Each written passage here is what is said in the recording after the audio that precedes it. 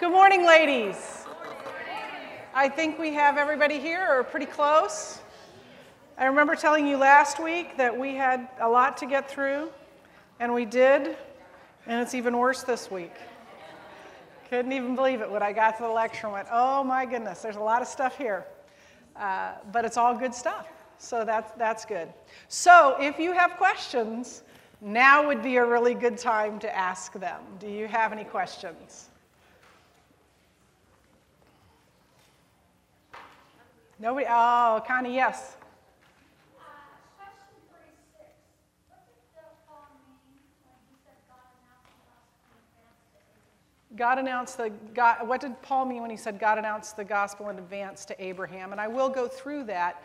In essence, when God told Abraham, all nations will be blessed through you, because through you will come the Messiah who will save all nations. That is the gospel being announced in advance. And I don't know if I say it that clearly in here. So, any other questions? Yes, Cindy.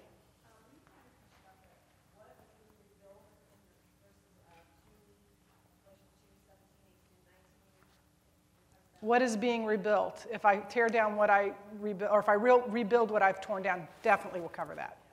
Definitely will cover that, yeah. Any other questions?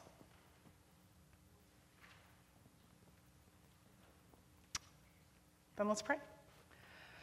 Father God, thank you for today. Thank you for each woman here.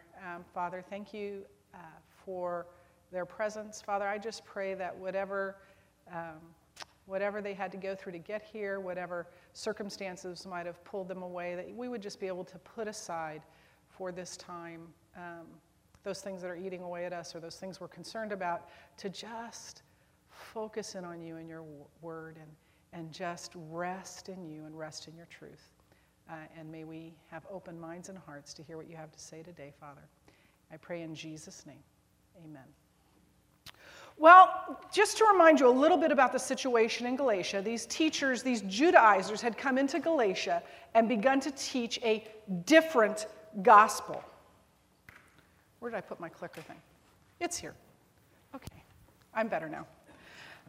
And they'd begun to teach what Paul calls a different gospel, and that gospel was, or that message was, that salvation comes through faith in Christ, plus keeping the Jewish ceremonial law, which included circumcision primarily, was their big sticking point. But it also included keeping kosher food laws, which will definitely come into play in what we're talking about today, keeping the ritual washing laws, observing the holy days. So that's ceremonial law, not the moral law. And we'll talk about that too, that the moral law, the 10 Commandments, is different. But definitely, because, of course, the Gentile Christians were keeping that law. But this ceremonial law, in order to be a Christian, you had to essentially become a Jew. You had to keep that Jewish ceremonial law. And they weren't saying, we want you to practice the ceremonial law out of reverence, out of tradition. No, they were saying you can't be saved if you don't, which is a very different thing than saying, you know what, the way I meet with God is by, keeping kosher or whatever else. It was a necessity for salvation. So Paul says then, that is no gospel at all. To call that the gospel is no gospel at all. And he goes even further and he says, anyone who preaches such a gospel is condemned, is worthy of death, is worthy of hell, even. Very strong words. Did you notice he continues with strong words? Oh, you haven't even gotten to the best part yet. I think it's coming this next week, the best part. So very strong words. Now, Paul is defending two things in the book of letter to the Galatians. The first thing he is defending is his authority as an apostle, because you see, he realized that the Judaizers were trying to demote his authority as an apostle, because if they could get the Galatians to question Paul's authority, then they'd question his gospel, they'd question his preaching as well. And so he is defending his authority as an apostle. And then the second thing that he is defending is the gospel itself, the gospel he preaches, what he calls my gospel, which is truly the gospel of Christ. And that gospel is that salvation comes by grace alone, through faith alone, in Christ alone. Nothing more than that, but that. And so that defense begins in what we're reading today. He's going to continue his defense of his apostleship in chapter 2, and then he's going to turn at the end of chapter 2 and begin defending his gospel as well. Now, up to this point, the ways that Paul has defended his gospel is first he has said that he received his calling and his gospel by direct revelation from God. And that might be point 2 on your thing. I'm sorry, I switched that around late last night. He received his calling and his gospel by direct revelation from God. He didn't receive it from any human being at any time. And he says, in fact, that he didn't consult with anyone. He didn't ask anyone for help in figuring that out. In fact, he didn't even go to Jerusalem, to the other apostles in Jerusalem, for 3 years. And when he did go to Jerusalem, 14 years later, and he did meet with the Jerusalem apostles, they agreed with his gospel. They gave him the right hand of fellowship, which meant they even partnered with him in that gospel. They said, we're going to partner with you in this gospel. You go to the Gentiles, and we'll go to the Jews. And so Paul was to go to the Gentiles, and Peter and the other apostles were to go to the Jews. Now, speaking of Peter, I'm going to have a little issue with Peter. Paul's going to continue the defense of his authority by relaying this story that happened in Antioch, in Pisidian Antioch, I suppose, although it could be the other Antioch. I don't know which Antioch. But at Antioch, the two men had a confrontation. I do want to say that there's no biblical record, that Peter argued back. I think it was one of those. You know when you catch your children and they know they're wrong? Sometimes they do become defiant, but you've had this happen too. I have a feeling that's what Peter did. I think he knew, I know he knew he was wrong. So Paul's primary point in relaying this story we're about to read is that it is a defense of his authority as an apostle.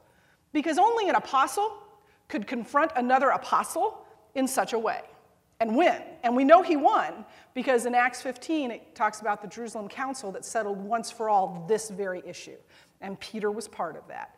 So that is sort of this underlying defense of his authority. But he has a secondary point as well. And Paul's secondary point is that these men that came from James. Now I'm going to talk about that first. It says, before men came from James, that Peter was eating with Gentile Christians.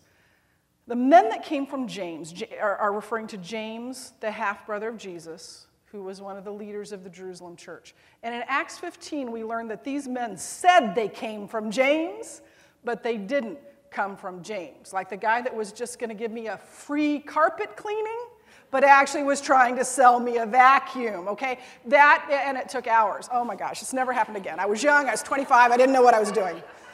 It was awful. It still sticks in my mind. So before these men came from James, they weren't actually from James, and James says that in Acts 15. But the men Paul's point is that these men that came from James were wrong. That what they were saying was wrong. They were adding works to the free grace gospel of God. And they were wrong. Paul knew they were wrong. Peter knew they were wrong. Barnabas knew they were wrong. The Galatians should know they were wrong. It didn't keep Peter and Barnabas from being carried away by it. But they knew that the men from James were wrong. So let's read this story about Peter and Paul in Antioch. When Peter came to Antioch, I opposed him to his face because he was clearly in the wrong. Before certain men came from James, he used to eat with the Gentiles, but when they arrived, he began to draw back and separate himself from the Gentiles because he was afraid of those who belonged to the circumcision group, which were the men from James. The other Jews joined him in his hypocrisy, so that by their hypocrisy, even Barnabas was led astray. When I saw that they were not acting in line with the truth of the gospel, I said to Peter in front of them all, "You are a Jew, yet you live like a Gentile and not like a Jew. How is it then that you force Gentiles to follow Jewish customs?" You know, sometimes, I was just talking with Jack Archer about this morning, sometimes we can read this and not really picture it.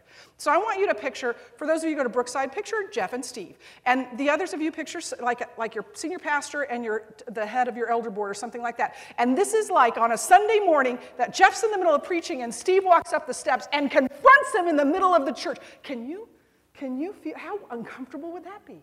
As my kids would say, awkward. I mean, everybody would just be, find the closest door. And that's what Paul did in front of everybody.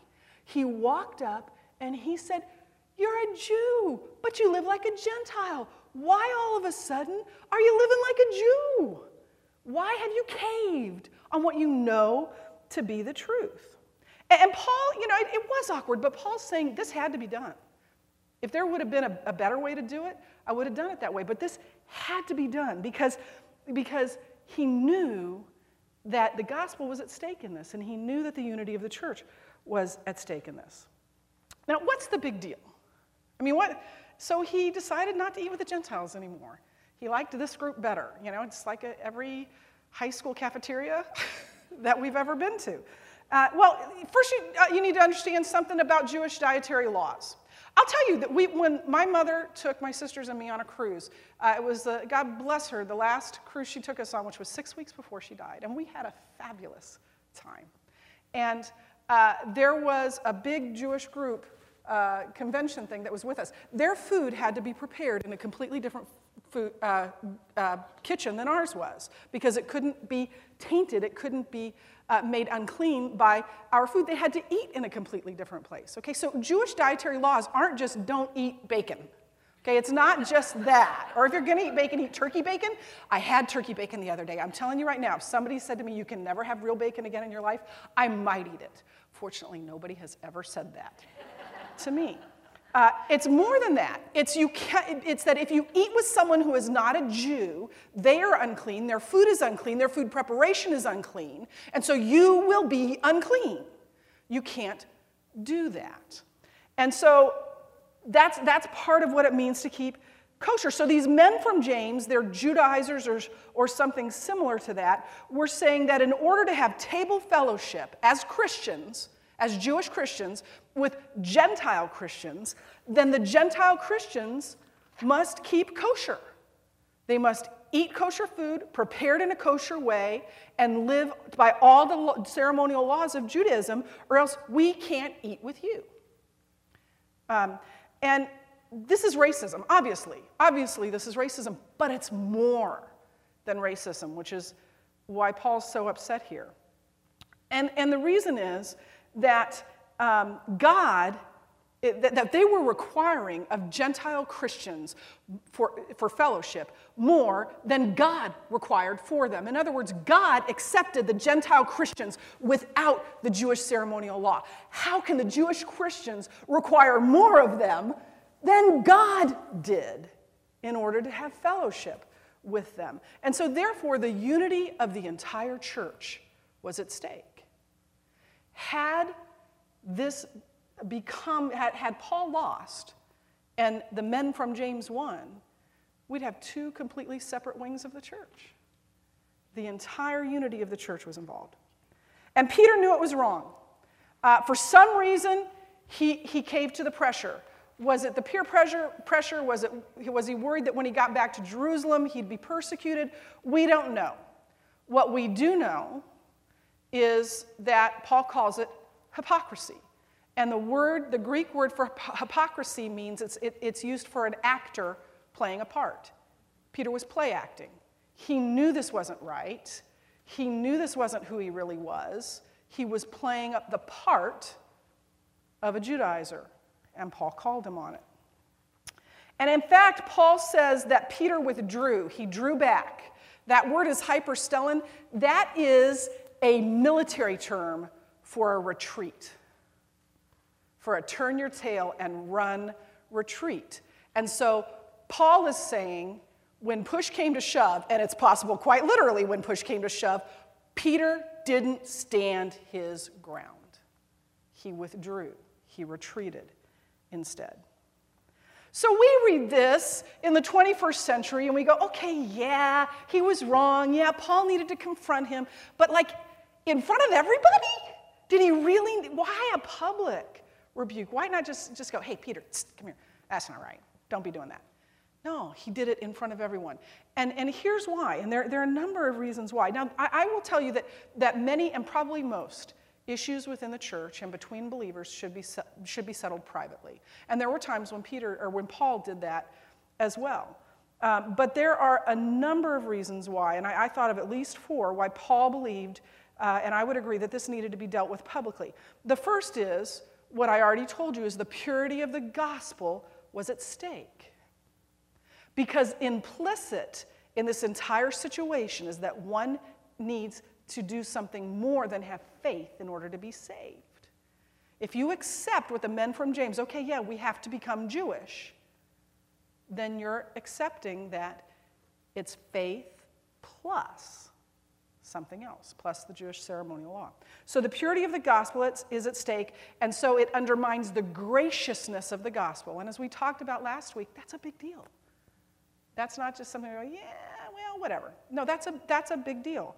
And then secondly, as I said a minute ago, the unity of the church of Christ, the universal church of Christ, was at stake.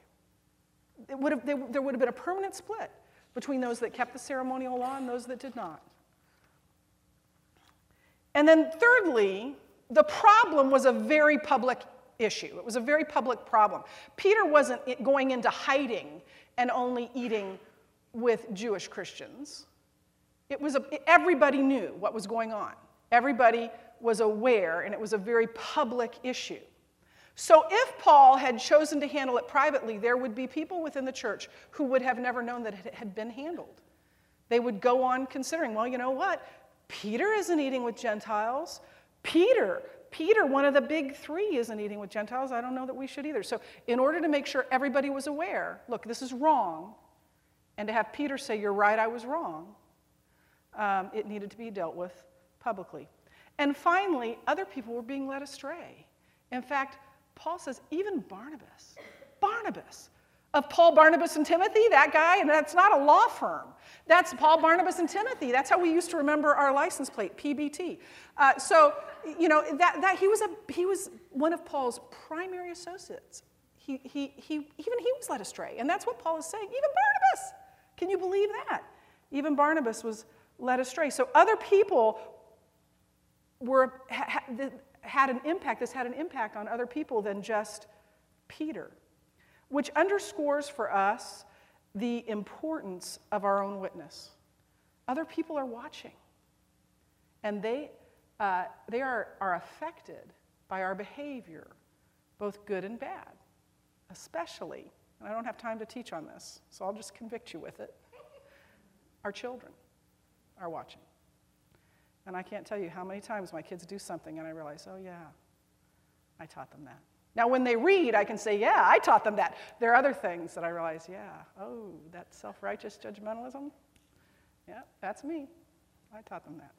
Other people are watching, some of them very young eyes. So then in verses 15 to 16, Paul begins a transition. Please don't do this now, because nobody's back there. And that's why it's doing it. Okay. And nobody knows how to do that. Okay, I'm just going to take Susan's advice right away and read it from the Bible. But I would love it if somebody would go find Mandy to help me so that I don't have to keep doing this. Just go up to Mandy and say, help! Okay, so Galatians 2, verses 15 and 16. Say this, we who are Jews by birth and not Gentile sinners, in quotation marks, know that a man is not justified by observing the law, but by faith in Jesus Christ, so that we too have put our faith in Christ, that we may be justified by faith in Christ and not by observing the law, because by observing the law, no one will be justified. So Paul knew that this, what I call smackdown in Antioch, was a threat to the gospel. And so these verses are a transition from his defense of his own apostleship to his defense of the gospel itself, the true gospel of Christ. And he begins by stating that by the law, no one can be justified. Not, some people can, some people aren't. No, no one. There is no one that is justified by keeping the law. Jesus has done everything necessary for our salvation. It's back from that. There we go. No, it's back from that. Go back. Go back. Go back. Yeah, no, go back. Go back one more. We're there. Okay, thank you very much. So no one, I appreciate it, and hopefully it'll move on from here. By the works of the law, no one will be justified. Now, we need to pause here and talk about justification, because that's a churchy theology word. And if you don't understand justification, then none of this makes any sense. It was like when Lane was doing the science the other day, and it asked, what is the importance of a control group? And his answer was, I don't know. And so I said, read it to me. And it had the words experimental variable in it. And I said, what's an experimental variable? I don't know. Well, then, bud, you're not going to know what the importance of a control group is. So if you don't understand that word justification, which is right over here, you won't understand what it means. And it's a legal term. And it is the opposite of condemnation. If a person is found guilty before a court of law, they are condemned. They have been found guilty. But if a person is acquitted, then they are justified. They are made right before the bench. So justification means to be declared innocent. And we all know from the O.J. Simpson trial that you can be declared innocent without actually being innocent. Declared innocent, it means to be cleared of all charges. It means to be acquitted. Biblically, it means to be declared righteous before God. In other words, to be made right with God. To be saved, essentially, is the same thing. So it's a legal term meaning to be made right before a righteous God, a righteous and holy God. This is how this is John Stott said this.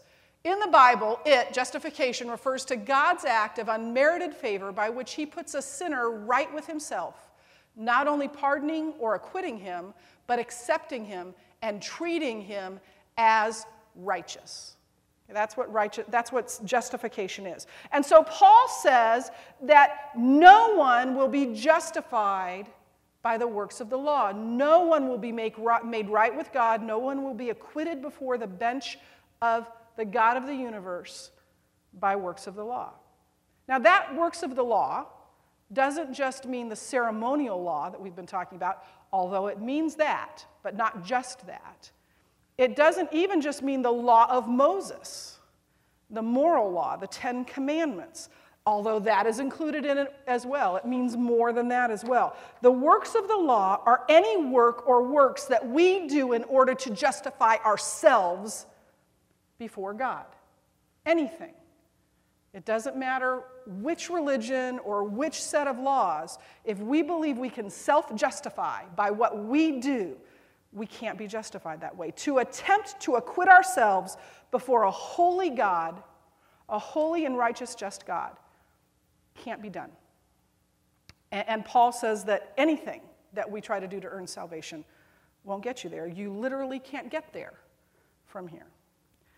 So there's a problem with the law, but hear me. The problem with the law is not the law. The moral law emanates from the heart of God. Think about this. There's a reason why not just every woman in this room, but every woman around the world, that there's some things that everyone would say, unless you're just like really wacko out of it, that some people would say, that's wrong. Do you know of anyone who's going, I'm okay with what Jerry Sandusky did? Do you know anyone? No. Nobody says that. Do you know anyone who goes, except for really, I'm telling you, okay, the really wacko people, there's some wacko people who say that what Hitler did was okay. No. Everybody goes, that's wrong. You know why? Because that morality emanates from the heart of God. That's who God is. And so the problem with the law, the problem with the 10 Commandments that came directly from God is not the law. The problem with the law is us. The problem is we can't keep it. We are incapable of keeping the law in its entirety. And so if we could do that, if we could keep God's law completely, we could be justified by it. But we can't. And that is a problem.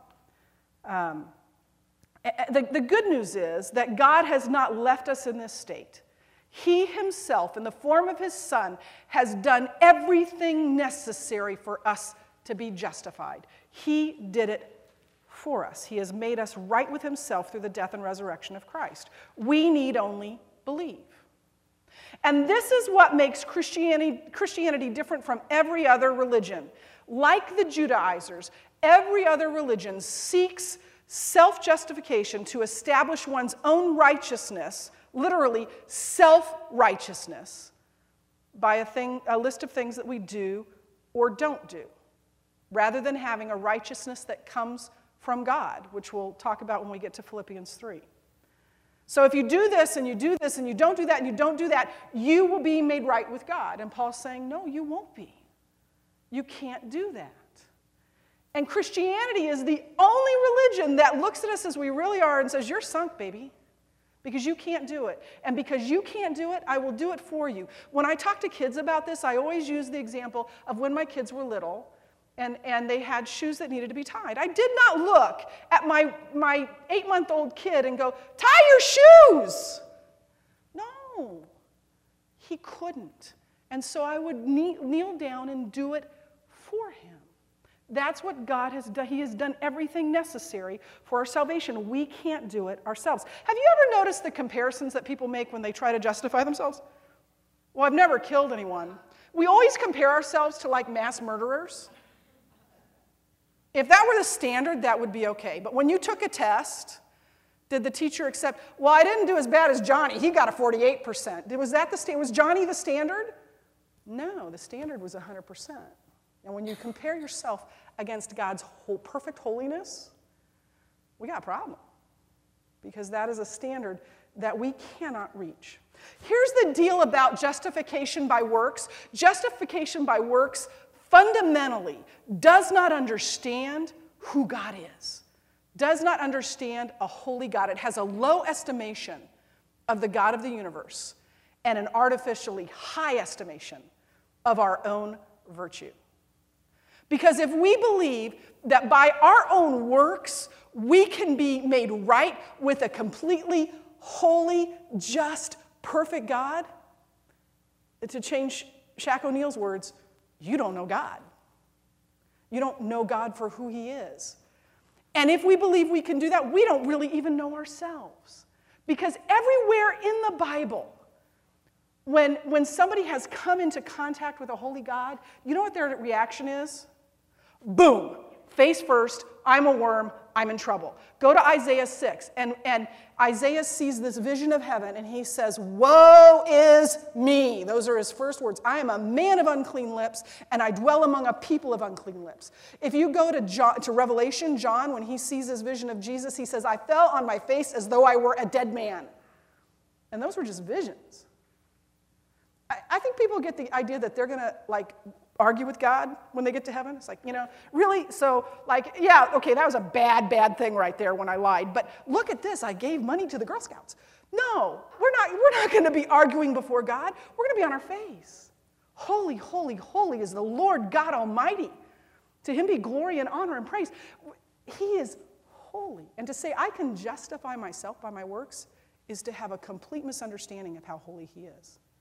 And it's also to have an artificially high estimation of me, because the whole counsel of Scripture is there is none righteous, no, not one, for all have sinned and fall short of the glory of God. And here's my favorite one to really tell us what we are like. The heart of man is desperately evil and wicked above all things. Who can know it? Wow. But that's who we are apart from Christ. It is our pride that prevents us from seeing how holy God is and how unrighteous we are, and not falling before God and asking for mercy. So, if all we need to have is faith, what is faith then? Well, faith is not, and I love to do this, I love to start with what it is not. Faith is not just mental assent. I believe in God, or I believe in Jesus. It's more than that. It's also not faith in faith. All you got to have is faith. No, that's not right. Or faith in God in general. I believe in God. It's not that either. It is a personal faith in Jesus Christ. In fact, in verse 16, where he says we have put our faith in Christ Jesus, it literally says we have believed into Christ Jesus. It is a personal commitment, a placing of trust, a seeking of refuge and mercy in him alone. When I've spoken to high schoolers before, I often use the chair analogy, which you've probably heard before. This is a stool. I don't like stools because they're up high and I have to get my butt up instead of down. But this is a stool, and I can say I believe that this stool will hold me if I sit on it. But that's not really faith, is it? Because it's real easy to say, I believe, and go on. It is not until I actually sit on it and put my weight on it, which you're noticing I'm not actually doing, that I really do have trust, that I really have believed into the chair. And Paul says we believe into Jesus Christ. We place our trust into Jesus Christ. That is what is saving faith, because it really matters what we put our faith in. Sometimes people put faith in stuff that it doesn't belong there. My brother-in-law used to have an old Rabbit VW Rabbit. You remember those things? They're about this big. And it was old. It was old even in 1978. And he believed, he had faith that Volkswagen Rabbit would get him from Washington, D.C. to Provo, Utah. He chose poorly. He should not have put his faith in the VW Rabbit. It matters what we put our faith into, but faith is not what has the power. Faith does not save us. Jesus Christ saves us, and he is the only one that has the power to make us right with God. Amen? So we are to believe into Jesus. This is how Terry Johnson puts it. He says, justification must be received by faith, empty-handed faith. Faith in itself is not an end. We do not seek faith. We seek Christ. It is not true that all one needs is faith. All one needs is Christ. Don't be fooled by thinking that because you have faith that you are saved. Faith must be placed into the proper one for it to be effective. Or elsewhere, Terry Johnson says that saving faith is the whole person trusting in the whole Christ. That is what faith is. So now Paul's going to go on and talk about being crucified with Christ. But before we get there, I want to go back and look at verse 16 again. And at the very end, he says, because by observing the law, no one will be justified. In that verse, Paul is quoting, and it's not going to look like he's quoting, but you're just going to have to trust me on this. He's quoting Psalm 143, a psalm of David. And I'm going to tell you why it doesn't look like he's quoting it, so you know. Paul was using the Greek interpretation of the Old Testament, which is what most people used in that time. Our translation is from the Hebrew to English. His translation was from the Hebrew to Greek, which has now been translated to English. So it's going to look a little different, but this is what he was quoting. O Lord, hear my prayer, listen to my cry for mercy. In your faithfulness and righteousness, come to my relief. Do not bring your servant into judgment, for no one living is righteous before you. That is what Paul was quoting. No one living is righteous before you. I want you to notice, this is David's cry for mercy, but I want you to notice here his appeal. His appeal is not based on his own righteousness. Oh, Lord, have mercy, because I'm king of Israel, and I'm a good guy, and I believe in you. I'm a man after your own heart. You even said so. No, that is not the basis of his appeal. He knows he has no righteousness before God. His appeal for God's mercy is based on God's righteousness, on God's perfect goodness. So David asks to be saved by the righteousness that comes from God. Paul, when he quotes this, is connecting David to Jesus. And his original hearers would have understood that. Because he's saying ultimately the answer to David's problem and the answer to our problem is Jesus. Jesus is the one who can justify both him and us before God. Because God credits us with righteousness. That word actually, the churchy religious word, theology word, is imputes it to us. God imputes to us the righteousness of Christ. Now, this act of God imputing to us righteousness makes it so obvious that we are sinners, because if we need righteousness imputed to us, obviously we can't do it on our own, and obviously then we're sinners. So Paul anticipates one of the arguments against that, because then if we're definitely sinners and God and Christ saves us freely anyway, isn't Christ promoting sin? And Paul says, absolutely not. In other words, if I'm saved by grace, no matter what, why not keep sinning? And Paul's going to show us, and actually beyond what we're reading today, that is not the case. Paul says, if while we seek to be justified in Christ, it becomes evident that we ourselves are sinners, does that mean that Christ promotes sin? Absolutely not. If I rebuild what I destroyed, I prove that I am a lawbreaker. For through the law, I died to the law so that I might live for God. So Paul is saying, you know what? It isn't saving grace. It isn't the gospel of grace that promotes sin. It's actually the gospel of works that promotes sin. Now, let me explain what that means. The gospel of works, or works-based salvation, promotes sin. In other words, if someone, after realizing that he can't be saved by his own works, and turns to Christ, and then tries to turn back to a works-based salvation, that proves that he's a sinner. And that's what Peter was trying to do, and that's what the Galatians were trying to do. They were trying, after tearing down a works-based faith and saying, I am saved only by grace, they were then trying to go, oh, maybe I am, maybe I need to keep the law instead. That's what proves that we are sinners, is when we do that, because we cannot keep the law. And so, therefore, we are condemned by that law. We are condemned as sinners.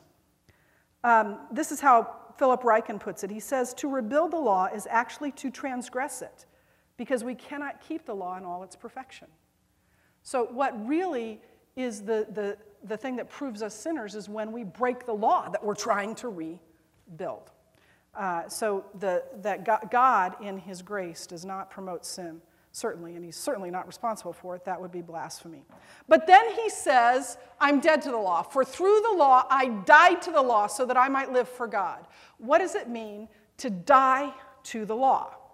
It means to no longer be under its authority. It means to be freed from it and to renounce it. It means to place complete trust in Christ and no confidence in our works of the law. If I'm dead to something, it holds no sway over me anymore. It has no impact on me. It has no effect on me anymore. So I have died to the law. I no longer put my confidence in it. It no longer has authority over me. Okay, great. But then he says, for through the law, I died to the law. How can we die to the law through the law? I find this fascinating, but you're going to think it's nerdy. But it is. It's fascinating. If we look at what Scripture teaches us is the penalty of the law condemns us. Romans 6:23 says, the wages of sin is death. That's what the payment, that's what the penalty is for sin. It is death. That's because that's the curse of the law. It condemns us to death because we cannot keep it. But once a person has been put to death, the law no longer has any application to that person's life. If a person's been executed, what more can the law do? It can do nothing more. That's the ultimate penalty that it can exact on a person. The law has no further claim on a person once he is put to death. Paul's saying the law has already been put to death in my life.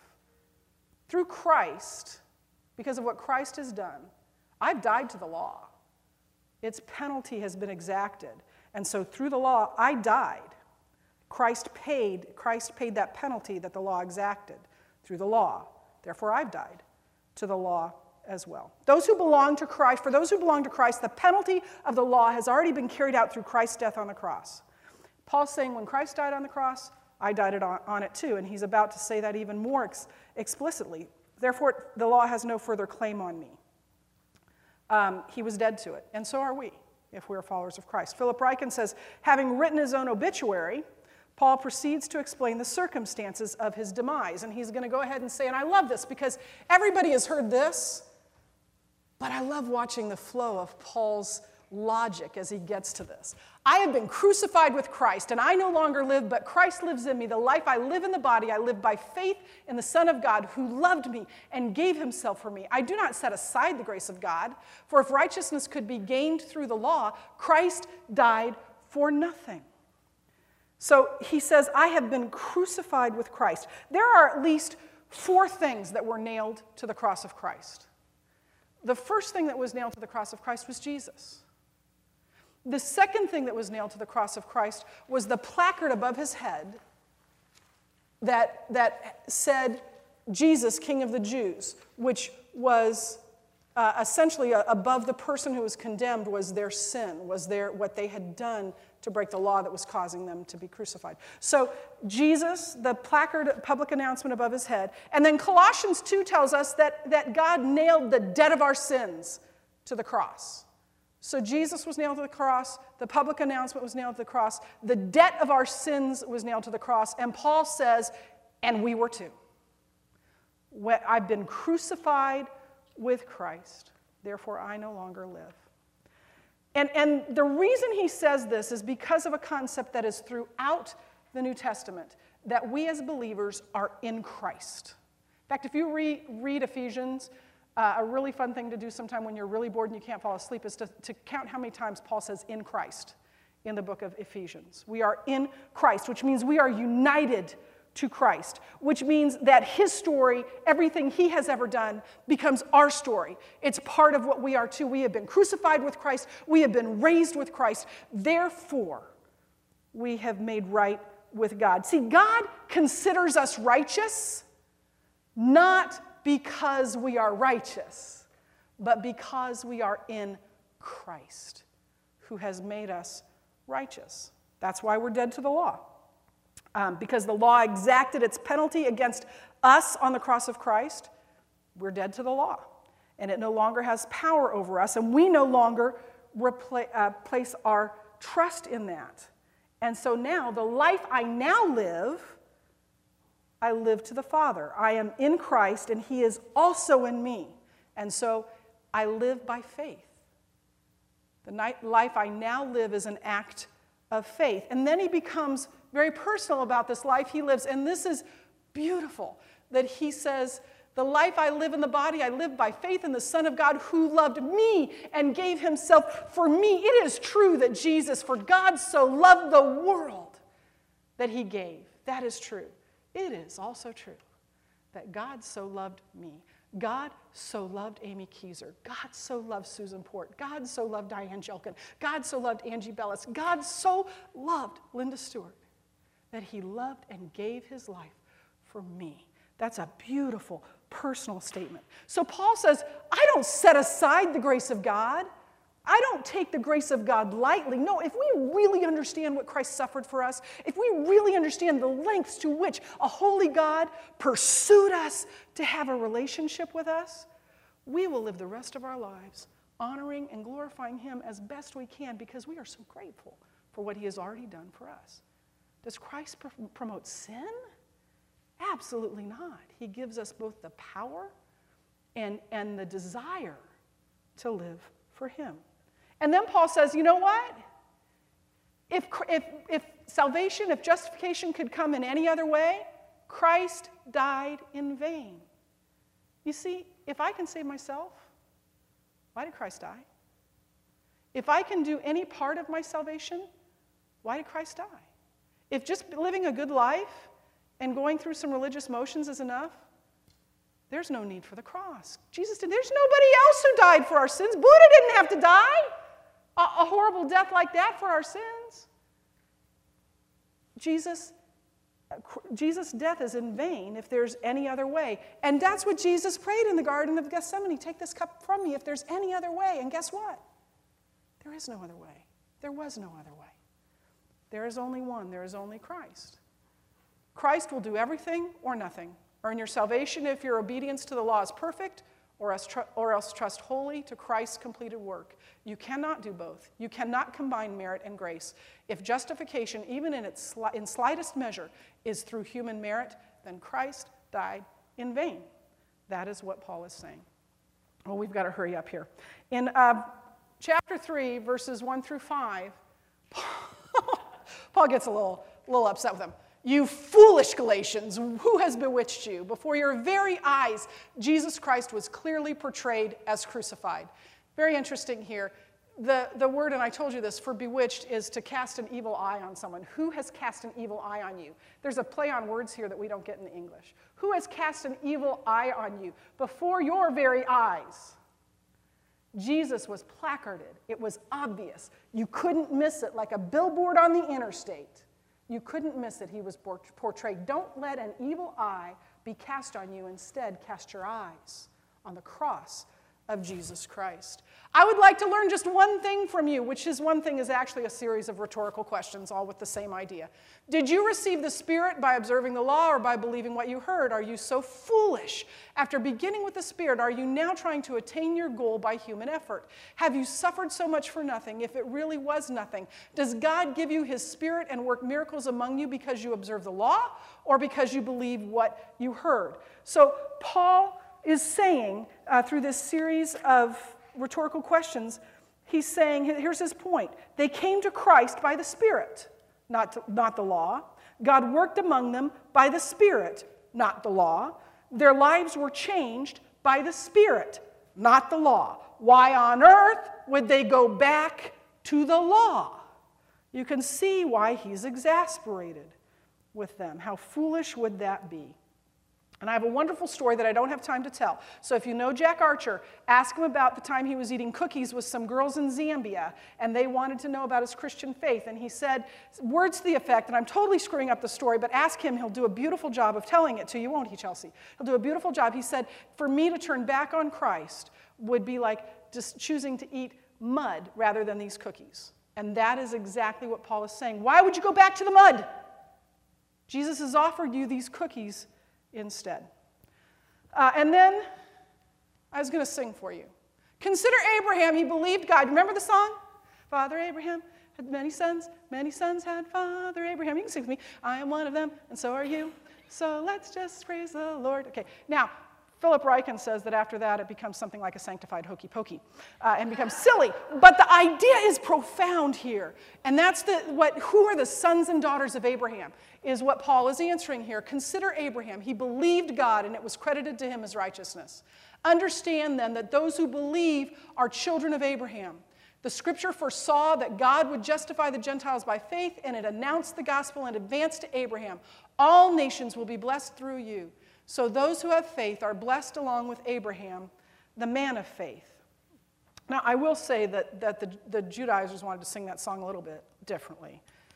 Father Abraham had many sons have Father Abraham, and I am one of them, and so are you. So let's just practice this little thing we call circumcision. And that was a very different sort of song. I got that from Philip Ryken, too. This is really important. We're going to do this and then we're going to end because we're just about out of time. And I will finish the rest of this lecture next week. I was pretty sure I wouldn't get through it. But we have to look at the promises God made to Abraham. Here's the first promise.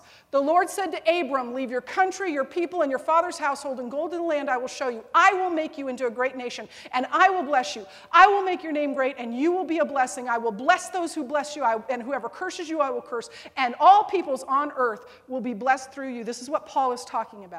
In Genesis 12, God announced the gospel beforehand, saying, through you will come a Messiah that the whole world will be blessed by. That was horrible English. And so that's us. We're part of the peoples that have been blessed through that. This is the gospel announced beforehand. Then in chapter 15, Jesus goes through, and I'm just going to read the last part of this.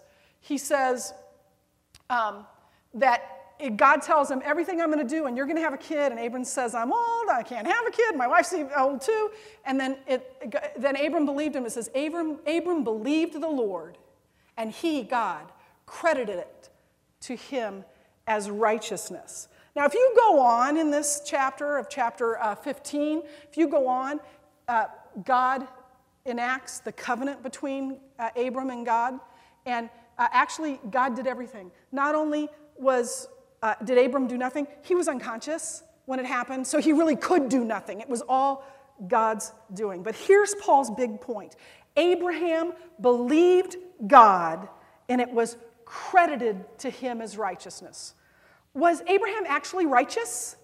No, he was not. He was declared righteous by God. He was justified, made right with God by God. Abraham was justified by faith just as we are. Except he was looking forward to the Messiah, and we are looking back. But the justification, the mode of justification has never changed. Paul is going to make clear in Galatians that justification has always come by faith. In fact, look at the timing of this. Do you know when circumcision came into being? Genesis 17. So before there even was circumcision, and certainly before there ever was a law of Moses 400 years later, justification came by faith in God. It has always been thus, and therefore we as believers in Christ are the true sons and daughters of Abraham. So circumcision was not the basis for Abraham's acceptance by God.